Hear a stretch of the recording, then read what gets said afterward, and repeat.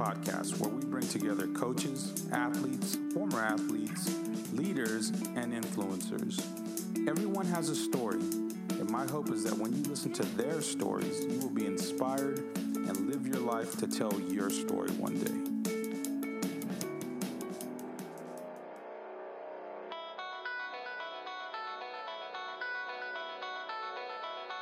Today's guest is Kevin Sutton. Coach Sutton is an assistant coach at the University of Rhode Island. He comes to us with 30 plus years of coaching experience and is also known as a great teacher of the game, a great builder of the game. So we talked to him today about teaching leadership and followership. We talk about being versatile as a coach and how to view those that we impact as living trophies.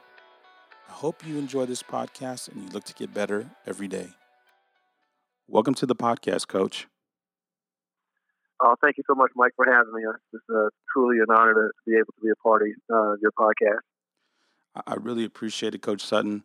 I know you're a busy man at the University of Rhode Island right now. You guys are getting in the mix and getting started. Already have guys on campus ready to work out and get going. So here again, making this time is really, I think it's going to be beneficial for all of us who are listening in. And in your perspective, I think it will be highly valued. So to go ahead and get started, how were you introduced to the game of basketball? I was introduced to the game of basketball by my older cousins and uncles who played, in our neighborhood. I played both football and basketball growing up. And then when I entered the ninth grade, I stopped playing football and gave it up. Yeah. And my dad was my first football coach, and I just totally gave up football and totally focused on basketball. My cousin, Tommy Amaker, who's the head coach at Harvard, Wow. Butchie Dobson, Bobby Dobson, and J.J. Brooks. We all grew up in a rec center by the name of James Lee, and we played basketball all the time. And we played in the county league against guys like Michael Jackson ended up playing at Georgetown, Billy King at Duke, Derek Sims at University of Virginia, Gerald Jackson at Minnesota, and many other guys. So, basketball's always been my first love. That's fantastic, Coach. Are there still rec centers around? I mean, you know what I mean? Like that's something that I think a lot of people, they're all about the sports complexes now, but the rec center still. How about that? Yeah. And you know what, Mike? You're exactly right. The rec centers are a dying breed, and I couldn't be more happy that I grew up in a rec center. I learned how to play all different types of sports there, and board games, and a lot of different activities like pool and ping pong. And it was a great experience, and it truly was a neighborhood rec center where everybody came after school and on the weekends, and it was a great time. The rec center helped you to understand that maybe you didn't come from too meager of a situation, because there was swimming, there was board games, there was a pool table. We didn't have a pool table in my house. It made you feel like some special's going on here. There's a basketball court. It's air conditioned for the most part. The rec center really does have a place for myself living in the inner city and all that. It really had a great place in my heart. And our rec center was the center of our neighborhood, center of our community. Yeah. And it was a great place, and it was run by, fantastic leaders and directors. And actually, we organized our very first AAU team, out of that rec center. And Mr. Reginald Kitchen, who has had a lasting impact on my life, was my very first AAU coach. And we were all from the same neighborhood back then. A lot different than it is now. Yeah, no, to be sure. So, Coach, what was your experience like coming out of high school and then playing in college at James Madison? What was that like for you? Well, I was really fortunate enough to have great coaching throughout my youth and as well as throughout high school. So when I played youth basketball, like I said, Reginald Kitchen was my AAU coach. I had some other great coaches that helped make me a better person, make me a better player, and we had a great deal of success of playing and winning AAU championships, winning county championships, and then I went on to Flint Hill and got the opportunity to play for Stu Vetter, who's the Hall of Fame coach in the Washington D.C. area, and then I and we were a nationally ranked team. USA Today started ranking teams back in Wow. 1983. We were one of the first teams to be nationally ranked. And we played with and against really good players in the D.C. area, Baltimore, New York, Philadelphia, Florida, and Arkansas. And also we traveled to the Virgin Islands. So I had a great youth experience as well as a high school experience. And then, going on to James Madison University was just a tremendous honor. That was my ultimate goal, is to earn a scholarship, an athletic scholarship. And I was fortunate enough to do that and go on to play at James Madison. My career there wasn't stellar, but I played with some great guys and had some great teammates that I'm still close with today. So my basketball experience as a player is one that I'm very happy and very proud of. Fantastic, coach. That's great to hear. Because maybe you maybe met expectations, didn't exceed them, or exceeded them. Who knows? But as long as you had that experience was beneficial and it took you somewhere in life, that's all that really matters. Uh, Absolutely. I mean, for me, playing sports, I'd always, told my parents and told, everybody that was connected to me that the ultimate objective was to go to college and have my college education paid for. yeah, As a young kid, like everyone else, I had aspirations of playing, in the NBA. But the realization of that, it came to me, in college when my talent level peaked out. But I was able to accomplish the goal that I set out for myself to earn a college scholarship and be the first person in my family to go on to college and the first person in my family to graduate from college. And then wow, the opportunities and the people that I met at James Madison playing for Lou Campanelli and John Thurston. And like I said, I had some outstanding teammates that are lasting, and we stay connected today. that's great, coach. So to kind of jump into your coaching career, you start off as a graduate assistant there at James Madison. What was that experience like, being a young buck and then being around the guys? What was that like? It was a great experience, and here's why. Mike. At the end of the year, your coaches always bring your players in, have a postseason evaluation meeting, Yeah. and university every summer I would drive back home. It's 2 hours away from home and coach my high school summer league team. And Coach Vetter, lit the fire in me wanting to be a coach. So he allowed me to coach his summer league team, which had guys like Dennis Scott, Aaron Wow. Bain, Randolph Childress, Ryan Thompson, some Wow. talented guys. So I got the bug, I got bit by the bug really early. So Yeah. while I was going by, I was commuting back home every Friday afternoon after classes were over. I would practice the team, and then we would have games on Saturday, 2 games on Saturday, and then I would drive back to James Madison on Sunday after visiting with my parents. So my college coaches knew I wanted to be a coach, and my high school coach knew I wanted to be a coach. So after my playing days were over at James Madison, John Thurston gave me the opportunity to join the staff right away, and it was a great experience because I got to learn the business side of college sports, Yeah. college athletics, and but I was still involved, with the game of basketball, which is what I love. So he put me on my career path that I'm still on today, and I'm very grateful that John Thurston saw in me the talent and gave me the opportunity to start my career at James Madison as a graduate assistant coach.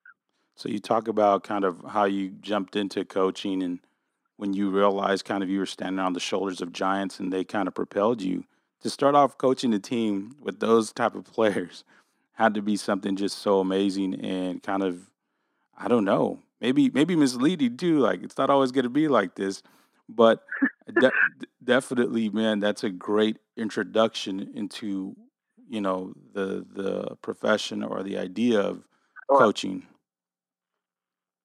absolutely. When I finished at James Madison, I came back and to join Coach Vetter at Flint Hill, um, and it was great experience because like you said, I was coaching some outstanding players, and I really did think, and I was naive to think I was like, this is great, this is easy, Yeah. this is what coaching is, this is what I want to do, Yeah. and he quickly. he quickly humbled me. He Yeah. says, "That's my team." He said, "Your team is that one over there." And he pointed to the eighth graders, and I was the middle There you school go. coach. I was the JV coach, and There then you I was go. also a varsity assistant coach. Smart So I guy. was quickly humbled Yeah. to realize that it's not as easy as one would like to think. And but I was really fortunate enough that Coach Better continues to guide me in my coaching career. So, Coach, I like something you said. You talked about the business side of the game. And I think we do well as coaches and mentors and leaders in that when we look to impact kids' lives or young people's lives, we have to show them the whole menu of what the Yes, game can offer them, not just playing, not just dribbling the ball. That when that, or even just coaching, like there's more to the game than a lot of people can even fathom at times, especially nowadays in this world of specialization, customization. Everything has to be kind of form fitted for everyone. So therefore, more jobs are created in the game. More money's flowing through the game to pay people to do those things. So that's I think something here again, Coach, as teachers here, mentors, all that we need to really show young people, hey, there's a business side of this, and here's the whole menu. Let it work towards one of I, these. I'm sorry, Mike, but absolutely, you're 100% spot on. Last summer, I had the opportunity to speak several times, and my speech topic was "Love the game, but learn the business." Yeah. And so in my lectures, my speeches, I was talking to different coaches, different levels of coaches, and I said, we all enter this game, whether it be basketball, football, whatever sport it is, we enter it because we love it, but we also have to understand that there's a business side of it, and the quicker that you can learn the business side of it, the better off you'll be, and you'll be able to more successfully navigate your career and be able to make decisions that are in the best interest for you, so you can further your career, understanding that yes, I love this game, but I also know the business component to this game, and I have to make decisions that are smart and educated, based on both sides of that, not just my emotional side that's attached to the love for the game, but my intellectual side that is attached to the understanding that it is a business. Wonderful, Coach. Love what you said there. Love the game, learn the business. Great. Just great advice overall. And I think that's for even the game of business as entrepreneurs, anybody who's out there doing Yeah. anything. The game of educating kids in a classroom, love that, and but learn the business too. Like there's so many things that can, I guess, skew your view of those professions and the things you're doing when it comes to the business and maybe deter you and sour your experience. And hmm when you have a full understanding or maybe just a good enough understanding, you can progress in those professions. Now, part of being a coach, a leader, all those things is how we look at who's following me, who's listening to me, am I being heard? Does anybody even care that I'm a leader? So does leadership always equal followership, Coach? That is like I told you off air, Mike. You asked some outstanding question, and that truly is one. I do believe that leadership and fellowship, they go hand in hand. Both are equally, important. I almost dependent upon, in order to be, a great leader, you gotta, get people to believe in you first, Yeah. and then you gotta get people to buy in to what you think. One thing that I do to teach leadership and fellowship is, when I'm doing one of my workouts or skill sessions, what I do is I will rotate my leaders. Oftentimes people, teach through their best student or they teach through their best player and just, have them as the example, as the model. But what I try to do to teach leadership and fellowship is I will rotate with each drill. A person will start as a leader, say, a young man by the name of, Jimmy. Say, hey, Jimmy, take drill one. The success or failure of the drill is going to depend on how you lead the drill. Yeah. Verbally, how you lead the drill with your actions, how you execute the drill. And so I will do all my corrections, through Jimmy. Okay, and then after that drill is over, then I'll say, hey, Paul, you take drill number two. We'll explain the drill and we'll go through it. Now Jimmy has to cycle into a follower role, and so what happens is, you have some kids who who are alphas and they gravitate to the leadership position. They want to be in the front of the line, and then you have some kids who gravitate to the back of the line, Yeah. and so what I'm trying to do in teaching leadership and fellowship is, yes, I want those guys who are naturally leaders and want to jump to the front of the line, but sometimes and oftentimes they are probably the worst followers. Yeah, And then, definitely.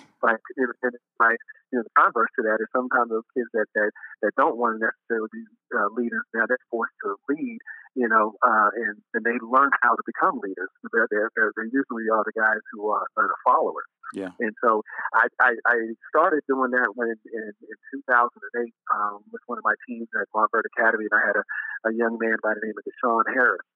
And Dash went on to play at Texas A&M. Yeah. Dash was an outstanding leader. He led our team actually as a point guard in 2007 to the national championship. In 2008, it was his team as a senior, and he was truly a leader. But I had to prepare, Dash, what was going to happen for the following year at Texas A&M. Yeah. And as great a leader as Dash was, he was equally as poor a follower. And so I started rotating the drills and rotating my leaders and teaching leadership and fellowship without ever saying I'm teaching you leadership or teaching you fellowship. I Yeah. was just doing it organically. And it really prepared, Dash for now going from what I say is the top of the totem pole as a senior in high school to the bottom of the totem pole as a freshman in college. And that transitional period, takes place from, May until back then, school started, in, September. Yeah. And so I had to help him, prepare him that he wasn't going to be able to just walk in Texas A&M No. and be, a leader from day one, Yeah. and be able to tell people what to do and what not to do. He was a freshman and he had to learn how to follow before he could lead. So I do believe that leadership and fellowship go hand in hand, and they're dependent upon one another. Fantastic, Coach. I think you laid out for us maybe, when we think about best practices and what we do on a daily basis, cycling leadership and followership Mm-hmm. and teaching both. That is key and that is golden. So, here again, coaches out there listening, I'm going to implement this. And I think it's something that we can all do and definitely without telling them, hey, here's what we're going to do. Like you said, letting it happen kind of organically. And so great point of emphasis with that, Coach, and what you're talking about when you're in your drilling even.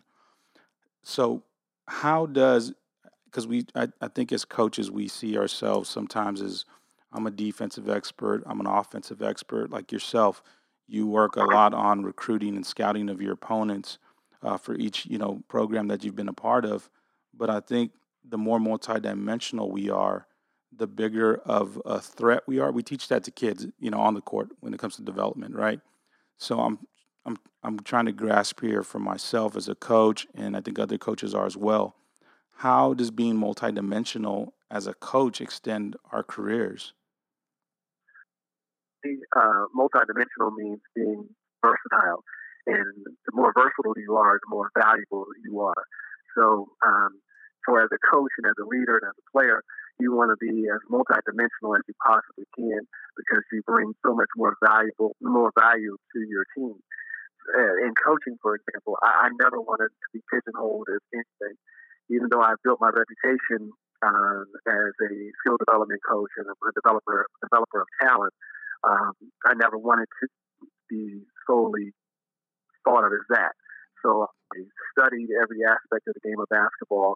I asked questions in areas where I wasn't as efficient, and so I wanted to learn, the offensive side, the defense, the special situation side, how to coach, motivate, and how to be able to become the best coach in this I can possibly be. Because I believe again that being multidimensional makes you that much more marketable. Yeah. Being multidimensional makes you that much more versatile, and the more versatile you are, the more valuable you are. And an example of that is Draymond Green. If you look at his ability to be versatile and guard multiple positions, and his ability, to bring some value to the Golden State Warriors, because he's truly one of those positional players that we Definitely. see in Yeah. today's game. He's fun to watch because he's everywhere. You know, Yes. you may not like some of his antics or attitude or for what all he gets criticized for, I should say. Who really cares? Because the guy's out there, like you said, he's a ball player. He's not. You can't, like you said, pigeonhole, put him in a box. He's out there and he's enjoying the game. And some guys don't like that he's enjoying the game because they're not enjoying him enjoying it because it's causing havoc. But I think Right. that's something that as coaches, if we take that approach, being versatile, I think that can extend itself also to the house. I mean, and I bring up personal life because, like with you and your situation with your wife Beth, and then your four children at home, like you want to be versatile. You don't want to just be the guy that's like, I just take out the trash. I just do this. I'm don't ask me to do anything more. It's like being versatile at home, then go to your job, then go to the court, then go to the office, then go to wherever you're gonna go and be versatile. But be versatile where it counts first. So I think that idea of being versatile in our profession and what we do is something that can, I don't know, it can translate into everything, every form of life. We can, and that's what you bring up my family. My wife is an educator, an accomplished educator. I'm a pretty good coach and one coach a year a couple of times, but Yeah. she's won teacher of the year multiple times, and she's Wow. a far better teacher than I am a coach. And so that's what we do try to teach our kids. You speak of the four kids that are ours. Our four kids, but we also have raised 11 other kids Wow. that we are very, very proud of. And we have told them all, do not put yourself in a box. Ever put Yeah. yourself in a box. Your versatility is what's going to, make you, valuable, and your value will eventually make you invaluable. So let's just make sure that we don't put ourselves in a box in any way, shape, or form. So talking about family, relationships, all that stuff, because to me is almost the whole goal for me as a coach. And I think a lot of coaches is building relationships because at the end of the day, that's all you take with you when your life is you're at the end. And, Hmm. God's calling you home. You only have relationships to leave behind, not your money, not anything else. So, how important is, I guess, relationships when it comes to networking? Does relationships always equal networking in the coaching profession? No, they do not. To me, networking is getting to know that person. Yeah, I'm gonna. I don't know this person. I want to get to know this person.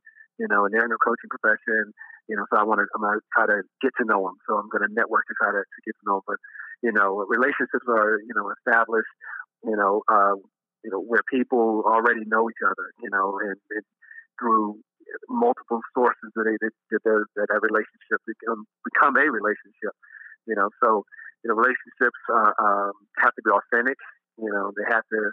The best ones are organic, and you didn't set out to, you know, I'm going to set out and have a relationship with this person. It's kind of happened organically, and through mutual interests and mutual respect, it kind of grew. yeah, But networking is important.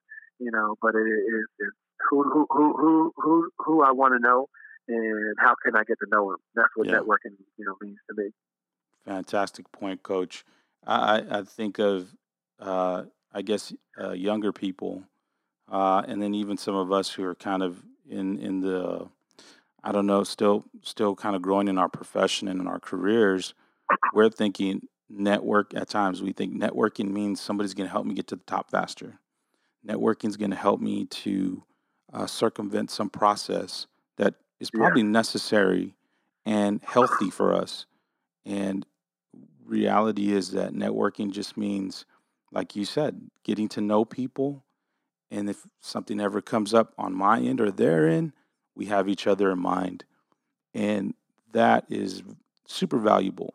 And building relationships, super valuable. So I think that concept of relationships equaling networking is really something that coaches we all have to kind of think about because we want to meet certain people, we want to connect with certain people, but for what's our intention? With it's a matter of the heart. What's your intention? And if your intentions are pure and good, that's great, and it happens organically, like you said. great, but not to really force the issue and then really burn a bridge at the end of the day. Absolutely, and I think the key word in what you just said is the intent. Yeah, yeah, What is the intention?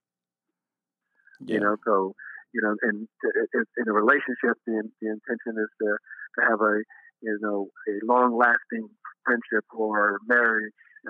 Networking is like, hey, my intention is I want to get to know him through that person. Or I want to get to know her because that person can help me get to my next opportunity. yeah, yeah. And No, I want to get to know that person. My intention is I want to get to know that person because I want to learn from them.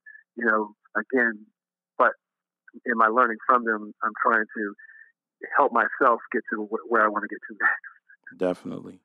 So, coach, we as coaches, as leaders, and even mentors, uh, there's times where we get feedback from our players, from management, from administration, whoever it is.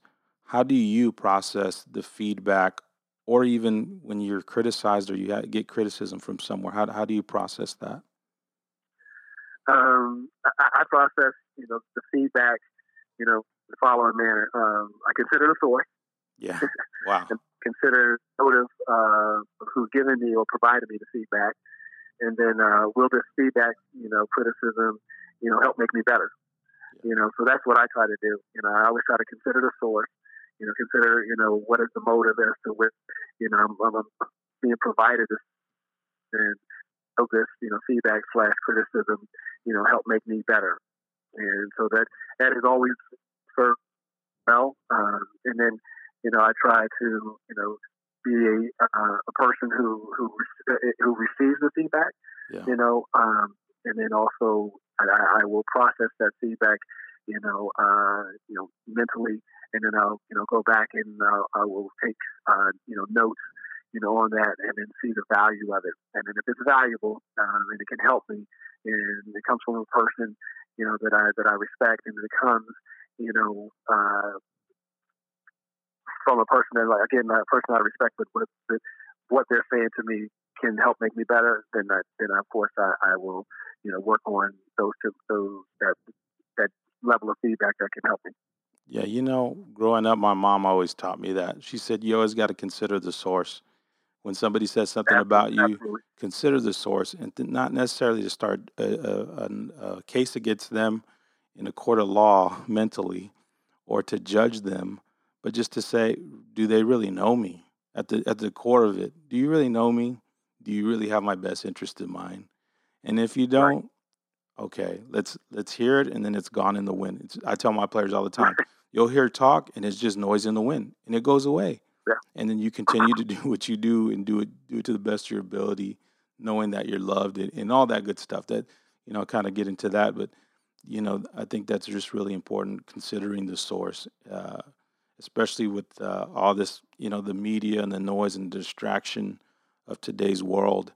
Uh, Really, to have somebody stop and give you feedback and out of a caring heart, out of a loving spirit, how does that really work for you? And I think Hmm. if it's somebody that here again is on your side, run with it, take it, use it, and it's going to And help then you. grow from it, Yeah, going to and grow from it. So just try to keep things in a healthy perspective. yeah, And back to the point of considering the source, considering the motive, and then also you know seeing the value of it. yeah, So if you, I personally do believe if you do those three things, then you can and grow and learn, and improve, and the feedback can be something that can be positive. wonderful, coach. So going through your career, having been at all the places you've been, at the high school level, you had success, growing these programs like at Montrose, at, Montverde. I mean, these are staples of the grassroots or the high school level, however you want to term it. Uh, Everybody knows about them. Countless number of NBA guys have come from there, McDonald's All Americans, tons of scholarships have been handed out, very successful programs. Then going to the college level where you've been, now being known as a great teacher of the game and what you bring in growing the game, USA Basketball, so many things that you've done, Coach, over 30 Hmm. plus years. Was there ever a situation or circumstance that could have possibly derailed you from continuing in the profession? Yeah, I mean, thanks so much for those kind words. But I've been on staffs where we've been let go, and the very first time, it rocked my world. To be very honest with you, it knocked me down to my knees, and it made me do a tremendous amount of soul searching. And that's when I started to see and learn about the business side of the sport. So yes, I've had I call it the misfortune but fortune to be on staff that have been let go. Yeah, Because again, the misfortune side is being fired, and now what do I do next? But the unfortunate part of that is learning through that process and growing through that process to put myself in a position to define what it is that I'm looking for and how do I want my career, to continue to grow, and then eventually what do I want my legacy to be. So yeah, I've had those those opportunities to have my career derailed. But I'm very fortunate that I through my faith and through my support system, which is my family, and the people that I believe in me, that I could been able to continue to grow my career from those points. that's great, Coach. I experienced it one time. I had been with a school district for 17 years, and all of a sudden, boom. And, the reality of it, though, is that had I stayed there, I probably wouldn't have grown. Hmm. I probably would still be stuck in some kind of toxic mindset because I'd have felt like, as I always thought of myself, I'm a lifer. They're literally going to have to bury me on this court, you know? They're going to take me out to the football field and, like, we're going to have to bury his old bones because he's been there for so long and it's the best thing we can do for him to honor him or whatever, right? But, Yeah, absolutely. it really did rock me to my core and it took me to kind of some bad places too. But Hmm. at the end of the day, I looked in the mirror, I saw who I really was, became very self aware. And then from Yeah, that point on, like you said, your support system, my wife, my parents, everybody jumped in. All of a sudden, this confidence grew. Here again, my faith as well, my faith in Christ, and just digging yeah, into that, and constantly praying and just seeking Him out and what He wants me to do. Then all of a sudden, He provides a way, and I've always felt like that way about my career. Is like it's in His hands, and I just need to steward it correctly, and we'll go from there. And it takes the pressure off of me now.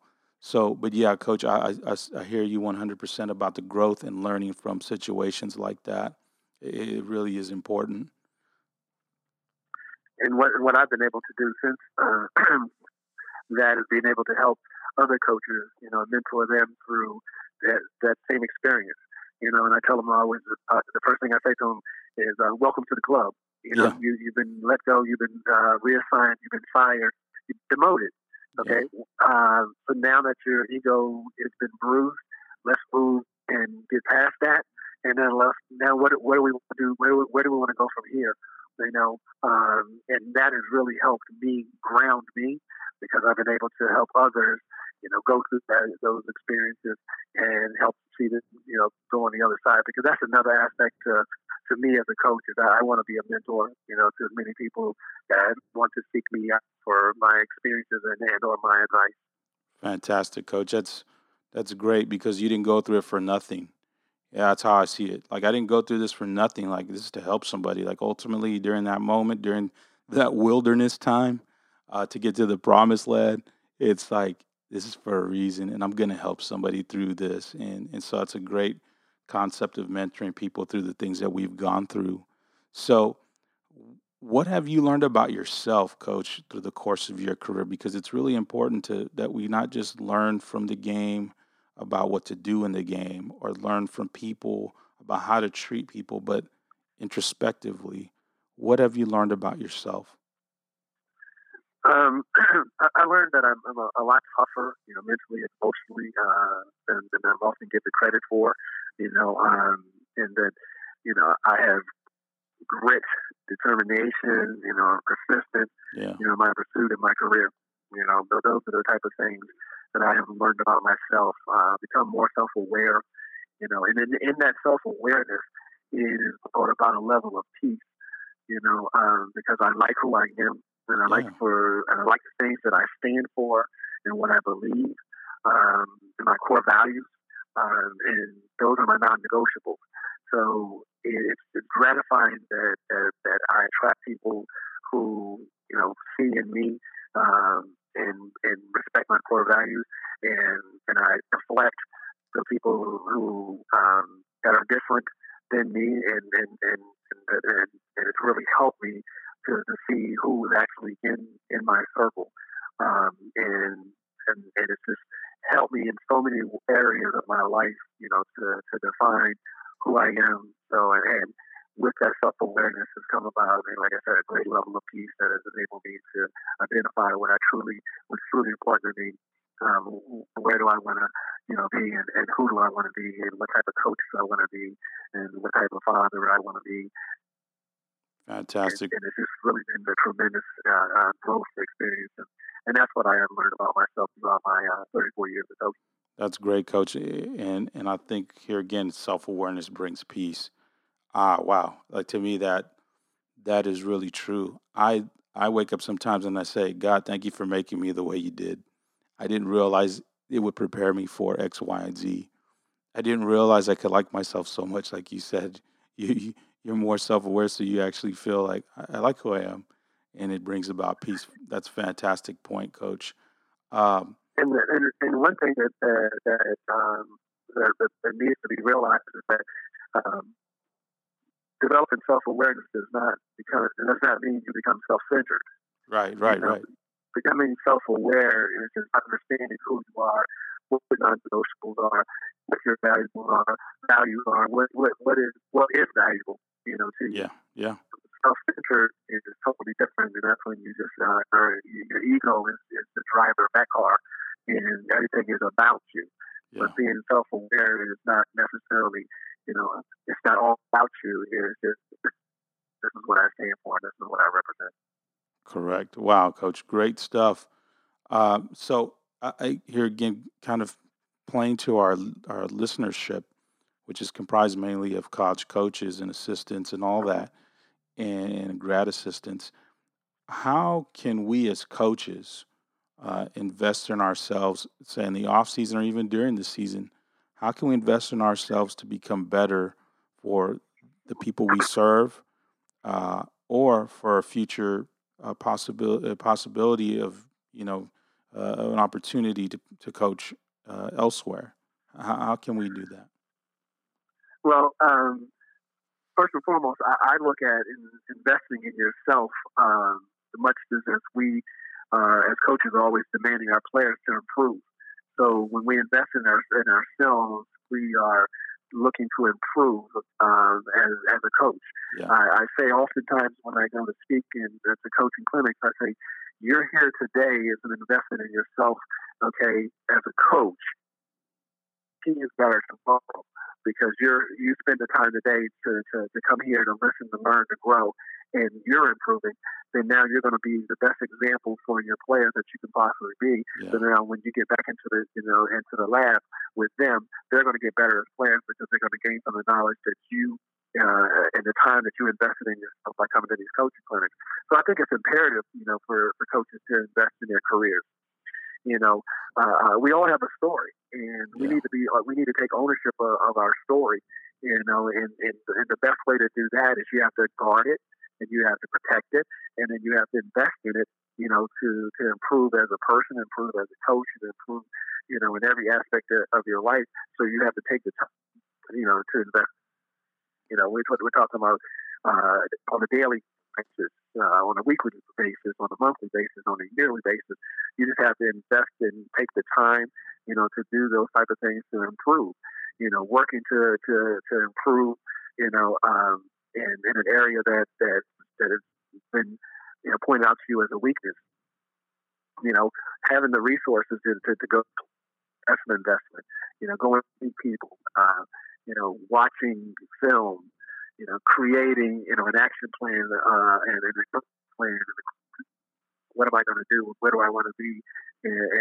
That's investment. I believe in, personal growth and personal development is just imperative, for as we grow as we grow in this profession, as we grow as a coach. I'm an expert. I think, reading is an investment.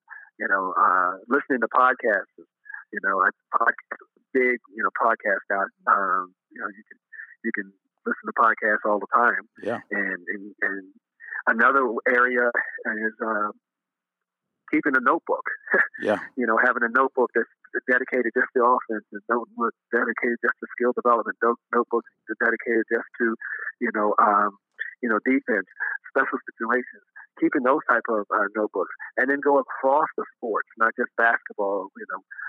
Learn about how football runs their offensive coordinator, defensive coordinator, how they structure, get baseball, and we look at Moneyball, and now we see it prevalent in the game of basketball. So just look across at other sports, as well as team sports, as well as individual sports, aware of the things and the trends that are going on, staying in front of it. I'm a lifelong learner.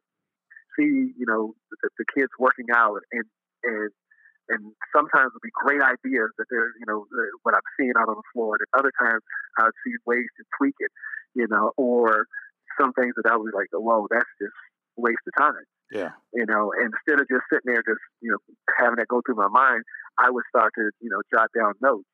And then those notes became blogs. And then I said, you know what, I'm going to put it out there and just maybe it might help somebody else. It might even help the coach that I just got finished watching their practice, even though I don't, put their names in there. Yeah. But it might help that coach. So writing blogs, and then, obviously, back to what you were talking about, networking, but you got to do that, authentically, and you got to do that in its proper perspective without a selfish motive. Yeah, definitely, Coach. I like what you said about getting notebooks. When I see a composition notebook for $1 at the store, my eyes light up for some weird reason, and I usually just buy them randomly. Also, because my kids are like, "Daddy, I want a notebook," but I get them because initially I started as a musician, writing lyrics and thoughts and all those things for the music, and now as a coach, I'm writing thoughts down. I'm writing things down that I want to implement at a later time. Maybe not that week, maybe not that month, maybe even not that year, because my team doesn't require me to implement, that concept or whatever. But yeah, really, really good idea to just kind of go old school on it and get a pen and a pad or paper and a pad and just jot down notes, because usually when you do it like that, you retain that information just a little bit more. Just in my experience, in the practices that I've done. So, Coach, uh, it's important in my mind. You talk about core values, right? And Correct. I think that's something that in society we can go on about morality and what's what, and it can get really murky at times. Mm-hmm. But for us as leaders, people that we have ethics. What's ethical, what's not, what we can and can't do. There's literally rules that we have to adhere to within the coaching field. Uh, what is it? Is it important to have a value system in order to properly serve those that we serve? I truly believe that it's paramount to have a value system. And I call them your non-negotiables. Yeah. And my mom, God rest her soul, is my guiding, guardian angel and guiding force in that. If I, would think something or try to do something or want to do something that I knew that she would not make her proud, and, that helps guide me back to those values that were instilled in me, as a young man, by her and by my grandmother and by, the core people that are most important to me. So I think it's paramount to have a value system. People will only follow you, follow the leader, if they believe in them. And it's important to have belief in, before you have buy-in. I've said that before, But if you have a value system, this is, it's not about words. It's about your actions, and if those two match up, people will follow you. People will listen to you. But they're gonna see if your words match up to your actions, and when Yeah. your words that you say and you preach and you teach go counter to what they see you do, and they're not as readily going to follow you, or they will only follow you to a certain point, and then they'll realize that this guy isn't, or this coach or this person isn't what they say they are, and Yeah. their words and actions don't match up. So I think it's important that you establish what your value system is, and whatever that is. Whatever that value system is, it becomes your non-negotiable. I'm not going to waver on this. I might, value more here and there, but here, honesty, integrity, loyalty, non-negotiable. I got to have those. And if you can't be honest to me, with me, you can't be truthful, with me, and you don't have integrity, and if you don't stand for integrity, then I'm not going to negotiate those things. Those are non-negotiable. Those are part of my value system. And so you recruit to that, and you attract people, to your value system. And sometimes they are the most talented people. But guess what?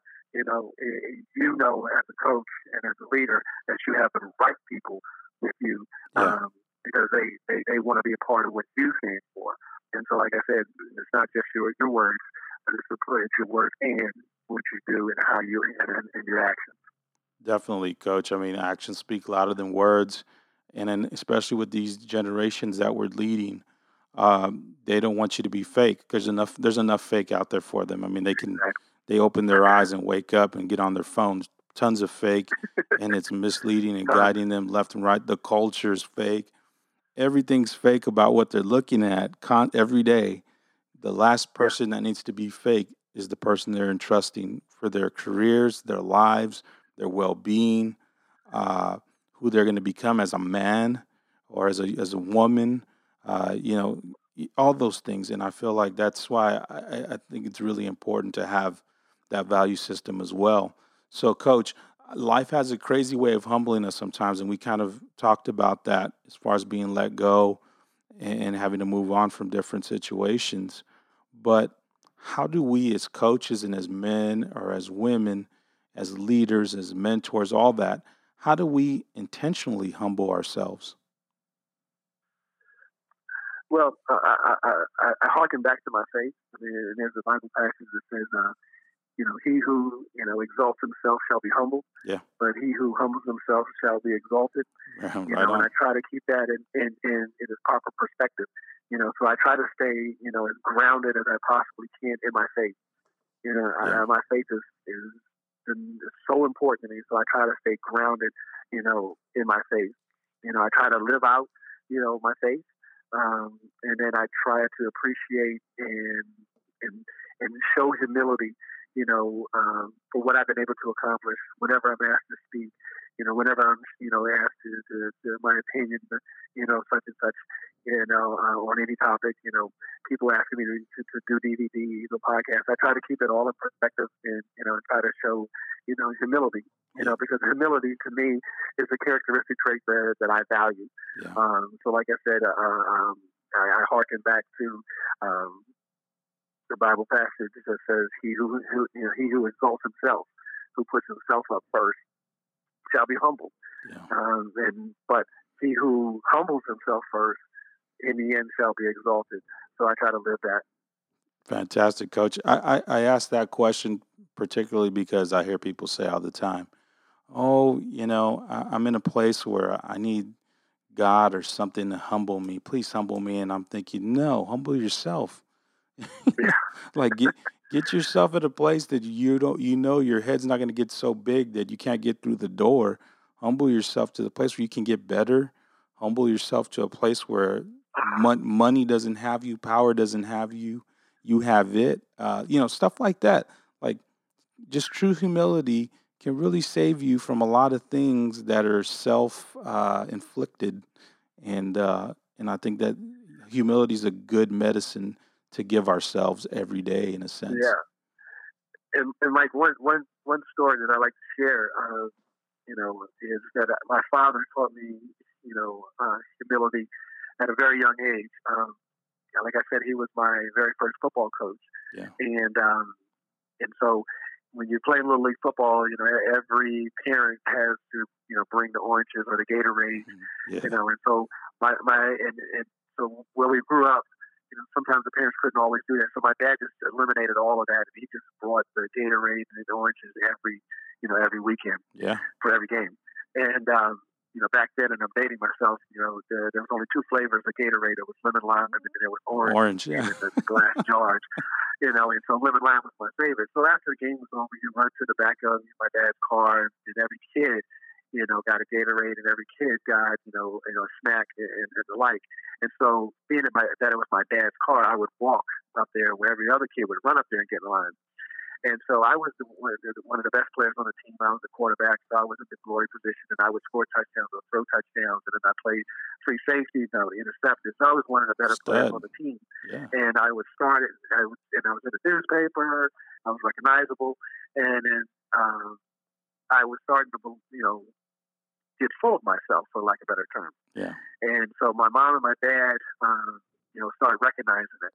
So after one game, teammates ran to my dad's car, and then I walked up there, and as we get up there, I'm realizing that there's only one, Gatorade left, and it's lemon lime, and there's two people in line, there's one person in front of me, and I'm the last one, Yeah. and the kid in front of me, didn't play at all, and I'm Yeah. thinking to myself, like, there's no way this kid's going to take this, Gatorade.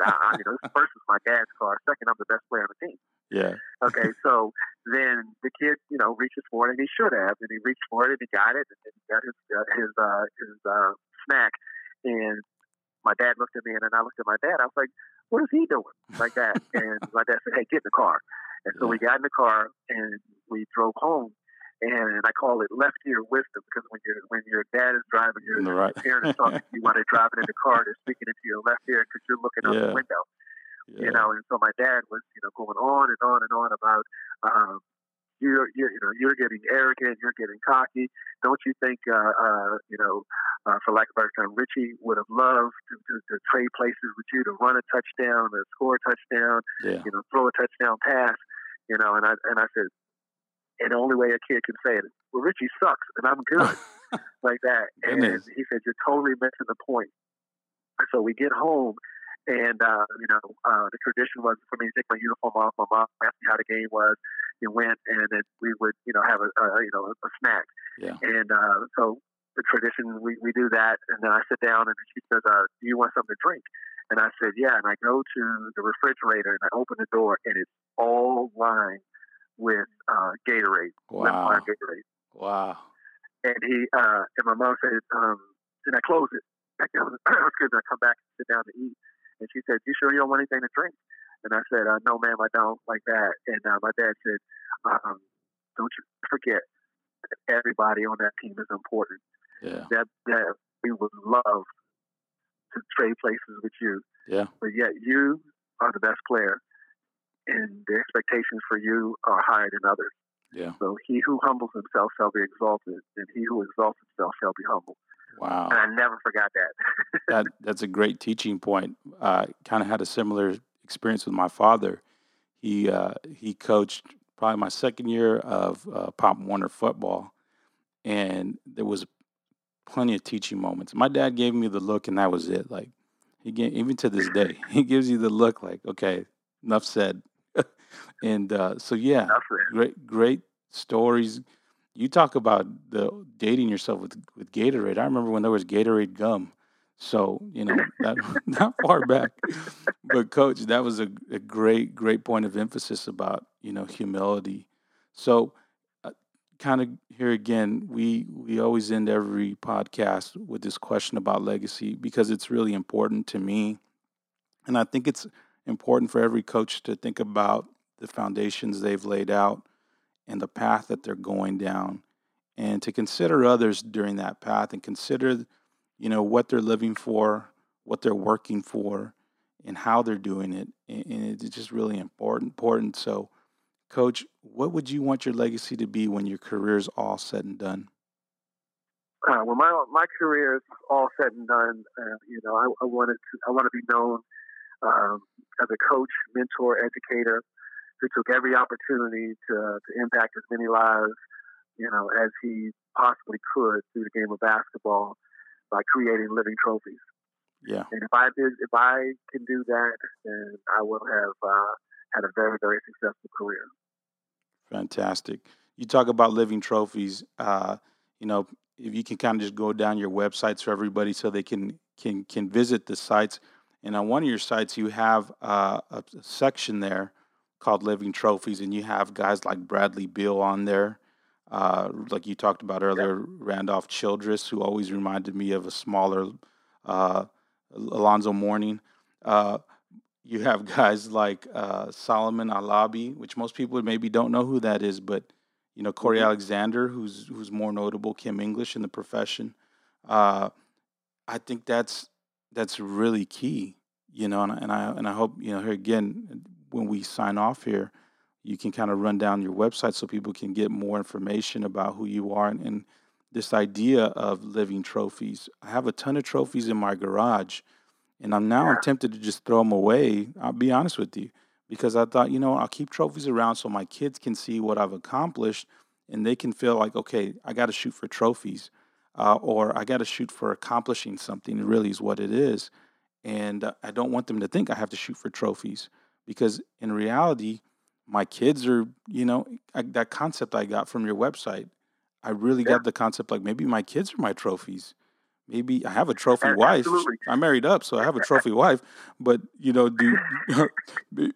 at that point, my perception and my paradigm shifted to okay, my Well, kids you are know what? my yeah, Thank you so much for that, for sharing, because that's exactly how I came up with this concept of living trophies. Because when you take the opportunity to pour into people and impact people, they become your living trophies. yeah, Because they have mobility, they have a voice, and they go off and you pour into their dreams, and then they go off and reach their dreams, and they tell and you have had an impact in it. Winning a championship, like you said, the trophies that you've won, the trophies that I've won, they're in a place, maybe our garage, or yeah, if a team wins a championship, is put in the trophy case at their, and then over a period of time, the team is brought back and is celebrated, whether it be 10 years, 15 years, or 20 years, and is celebrated. Well, that trophy that has never moved for those 10 or amount of years, it collects this data, 10 years, 15 years, 20 years worth of dust. yeah, But the people that we impact in their lives, and they don't all have to end up being NBA players or superstars. yeah, It's the I have guys who are managers of our team that are successful businessmen.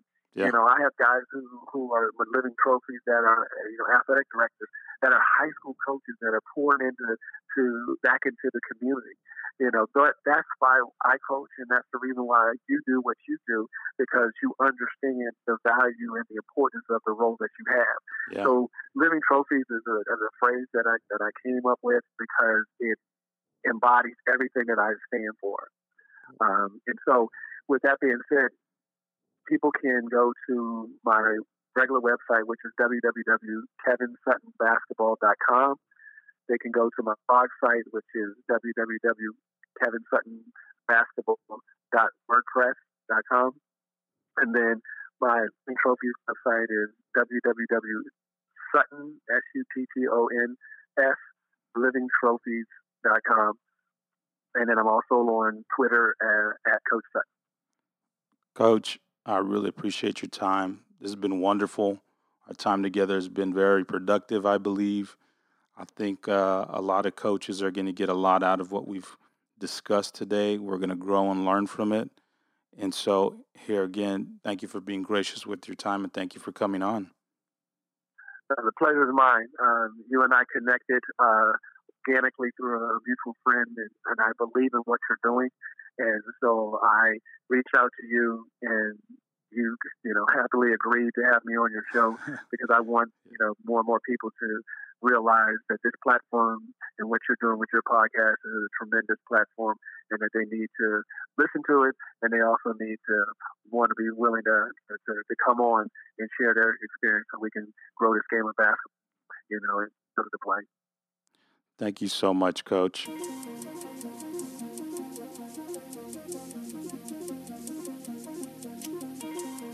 Thank you for listening to the Creative Coaching Podcast.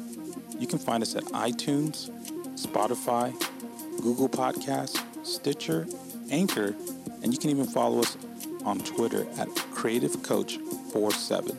Thank you.